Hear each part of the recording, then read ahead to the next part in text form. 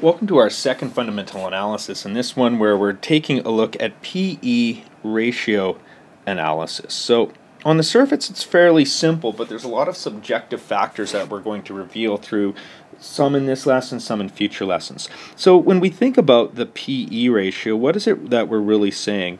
We're saying that in current times that the price over the earnings per share is kind of like a relative price.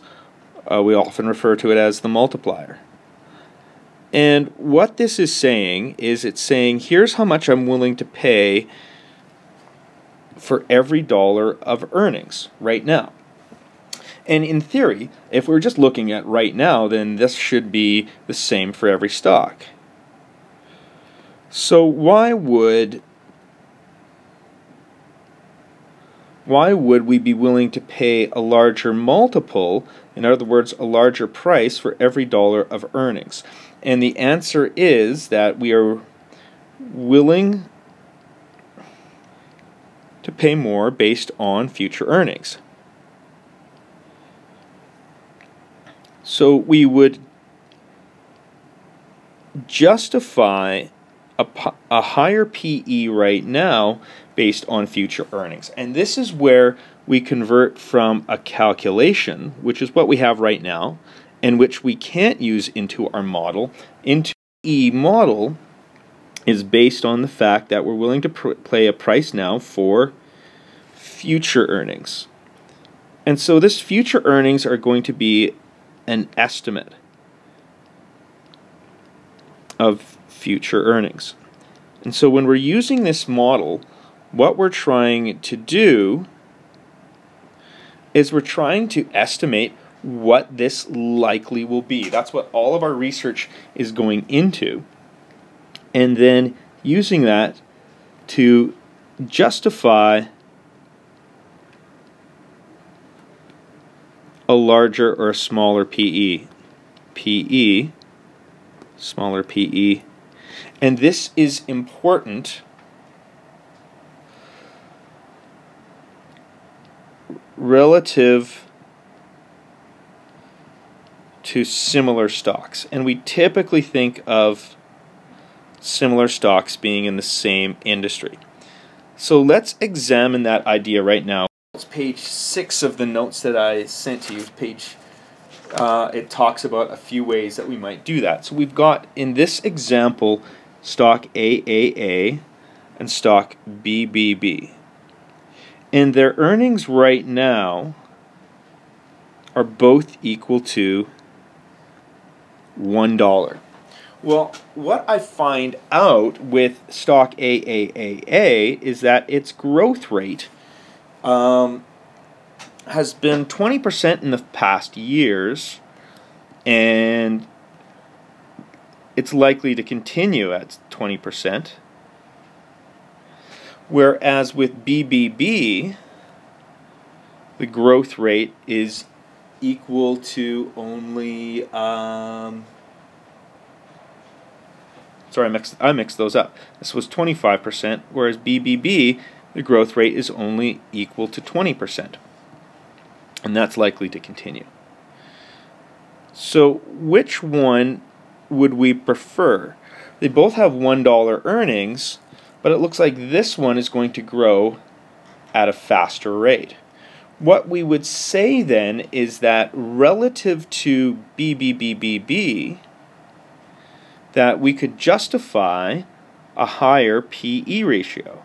And our justified P/E ratio for A would be larger than BBBB. So if we justified a P/E ratio, and notice this is P/E over E1, so it's the justified ratio.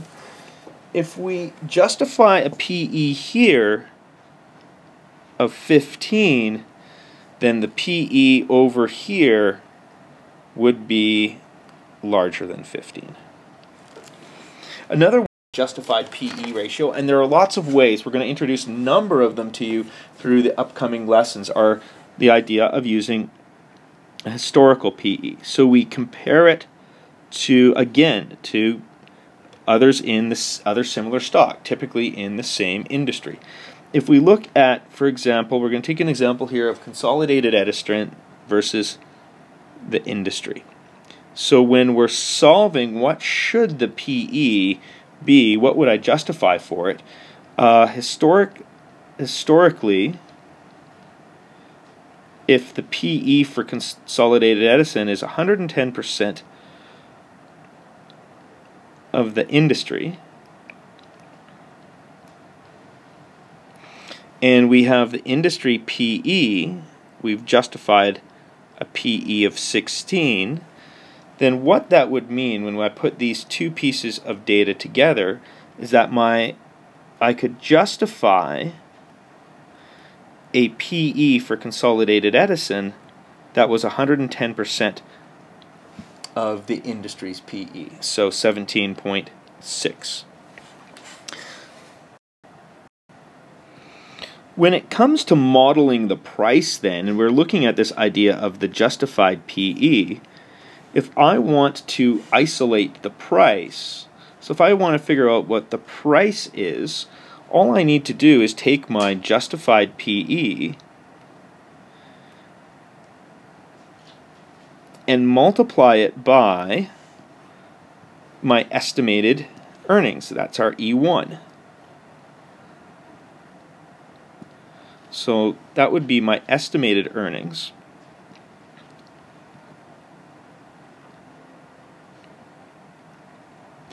And we're beginning to see how both here a higher PE is justified by estimated earnings, and here the role estimated earnings play. So now these two cancel each other out. I multiply this number by this number, and I end up with my model price. The last thing that we want to is how the DDM can give us some insight. So remember that the DDM says that the price of this should be D0 times 1 plus G all over K minus G. Well, to get my justified PE out of this, all I need to do is divide both sides by E1, my estimated earnings. And what I get then is really quite interesting. So over on the left-hand side, I get my regular justified EPS. On the right-hand side, notice that D0 times 1 plus G turns into next year's dividend, and I can write this new equation like this all over that. This is about to give us some insight. What will change my justified PE? Well, notice that the lower this is, the higher my PE could be. Higher I could justify that PE. And so we think of this often as being the required rate of return and reflective of risk. So lower risk, the higher my PE. Higher risk, the lower my PE. With our growth rate, again, the lower the growth rate, that means I'm taking over on the bottom here, the denominator, I'm taking a larger number, dividing the top by that, so I'll end up with a smaller number over here. So a lower growth rate would justify a lower PE. And similarly, a higher growth rate, when we estimate earnings growth, would justify a higher PE. This last one is kind of interesting. And this, of course, represents the idea of the payout ratio. What's that going to look like in the future? So it would suggest that the larger the payout ratio, the larger I could justify my PE.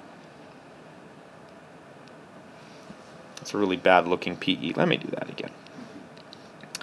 And so these are some of the insights that we're going to be beginning to work with, and we want to start now thinking about what will drive these parts of the model, and it's one way about thinking about the PE. Do we have to calculate this out exactly? No. similar with other things, we want to really emphasize that earnings. Earnings are what drive this model. Higher earnings justify higher PEs, lower earnings justify lower PEs.